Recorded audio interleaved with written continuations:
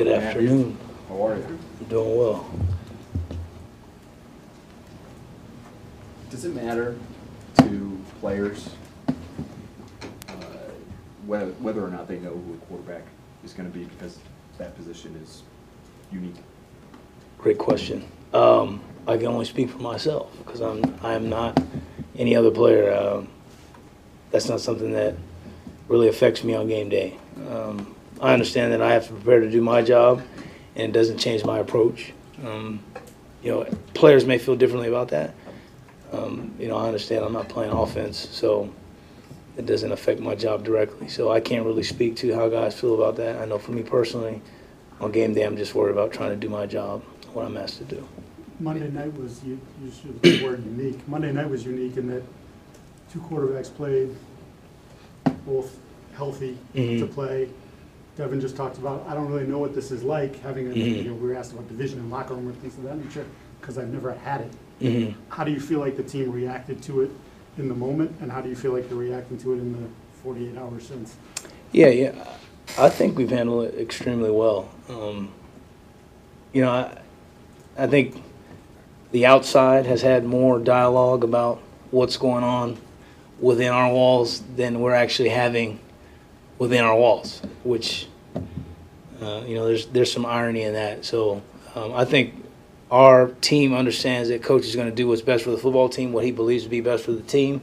Whoever's out there playing quarterback, whoever's out there playing tight end, receiver, whoever it is, we have confidence in them, and we support his decision as the coach to do what's best for the team. So I think we handled it well on Monday night, and I certainly think now it seems to be a non-issue. It's not like, you go over here and these guys are talking about it, you go over there, those guys are talking about it.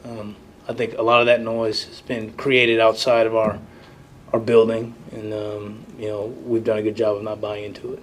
You're an emotional touchstone for this team, so I can't speak for Mac. I'm not asking you to speak for Mac, but what have you observed from him? Because I think we all sat here and watched him on Monday night, and then he came in here and he did his best to put on a good as face as possible. But it's a unique situation, right? Yeah. First round pick, starter, Pro Bowl, all these things last year, and all of a sudden there's some real adversity here that unexpected, I guess. Yeah. Well, I don't want to make the mistake of speaking for him. I'm sure there are aspects of this entire situation that have proved to be challenging for him. We're all human beings here, but I think he's done a tremendous job in terms of being a leader for this team and how he's handled it. He's handled it in a very professional manner. I mean, you say he put on a face when he came here. I think that's just who he is. I think he's mature enough to handle this situation as best he can. He's been a good teammate through it all, and I think because of that, you don't get the sense of division that, as you mentioned, or anything like that. So, kudos to him for the way he's handled it, and kudos to Bailey for the way he's handled it. And our team is, we need to be much more focused on everybody just doing our jobs better, as opposed to who's playing what and when. So, as a leader, do you ever have to get involved or say anything about that? You said there was really no division, but if division does come up sometimes in situations like that, as a leader, would you step in if you had to and kind of put it out? Yeah, if the situation presented itself and I felt it was appropriate, I would intervene and interject my voice. I think, we've been fortunate not to have too many of those situations while I've been here.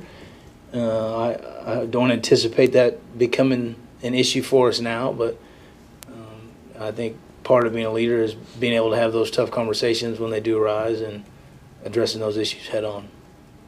You said over the summer, there's another quarterback question here, but you did say over the summer about Mac that, this is going to be his team, and that the team's going to take on its personality based on some of the things he does, and spoke highly of his leadership.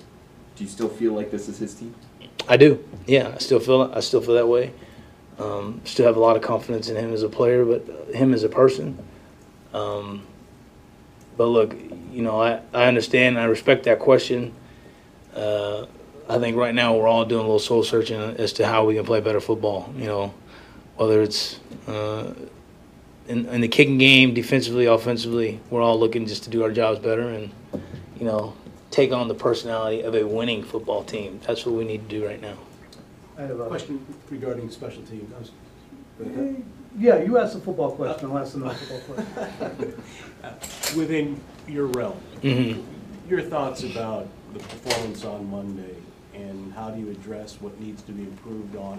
Going on to New York, they've had a block punt, block field goal Mhm. in a victory this year, so you do a Yeah. self-scout on the Patriots. I mean, well, Sunday was, far too inconsistent. If we play that way against anyone, we're not going to have success. And I don't think we did anything where we didn't return the ball well enough. We didn't cover the ball well enough.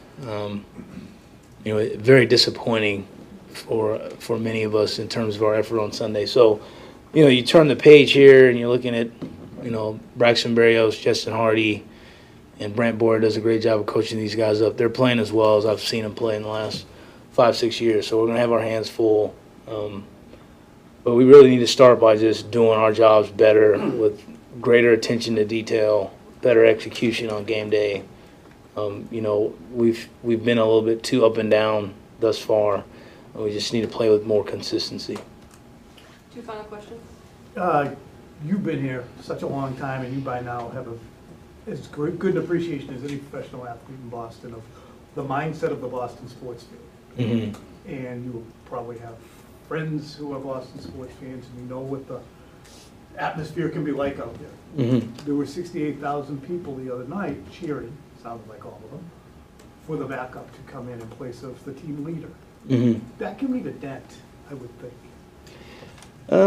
Yeah, I mean, look, I would imagine that is going to impact those two guys in their own way, and that's certainly something that I don't want to speak to.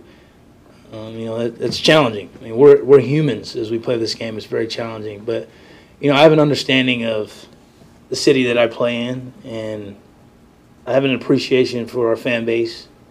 Though they may be tough at times, they understand the game. They're passionate. I feel like they respect what we do, and they want to see us do well. And our fan base is entitled to feel any way they want to feel, cheer any way they want to cheer. That's their right as a fan base. And as an athlete, you have to understand that. It's not always easy at times, but you have to understand that you can't control the way the fans feel or what they're going to do on game day. So my feelings for our fans are what they've always been. There's respect, there's admiration, there's appreciation for how in touch they are with their teams and their athletes, and how much they appreciate what we do. And I know they're hard on us at times, but I think it's just because they love their teams. It's all fleeting too, right? It's 3 first downs and a 15-yard touchdown pass. yeah. It'll all quit. Yeah, I mean that's part of the deal, right? I mean, it's an emotional game for us as players. It's emotional for the fans that are in the stands. We're all having one big emotional experience, and I certainly, like I said, I appreciate our fan base, and I have a lot of respect for them. Thanks. Nobody will remember you when you retire, so don't worry about it. That's right. That's what my dad always. I remember my dad telling me, like, somebody coming up to him and saying, "Didn't you used to be Jackie Slater?" So I'm if they did that to him, I know what they'll do to me. So. Mac, I still want more. Your tenure, you've been around long enough to experience the win streak you guys have had over the Jets. Since 2015.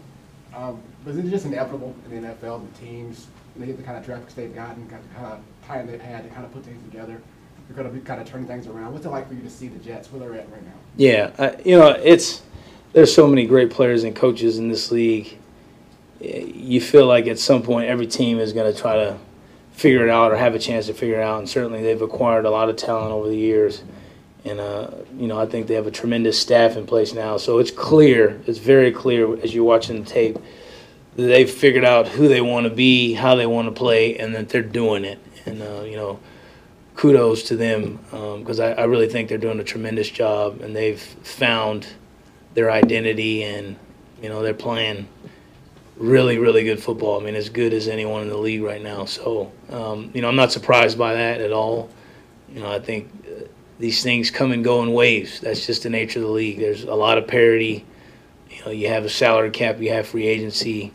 this is what the league wants. They want teams to be, everyone to be able to compete, and certainly they're doing that at a high level right now.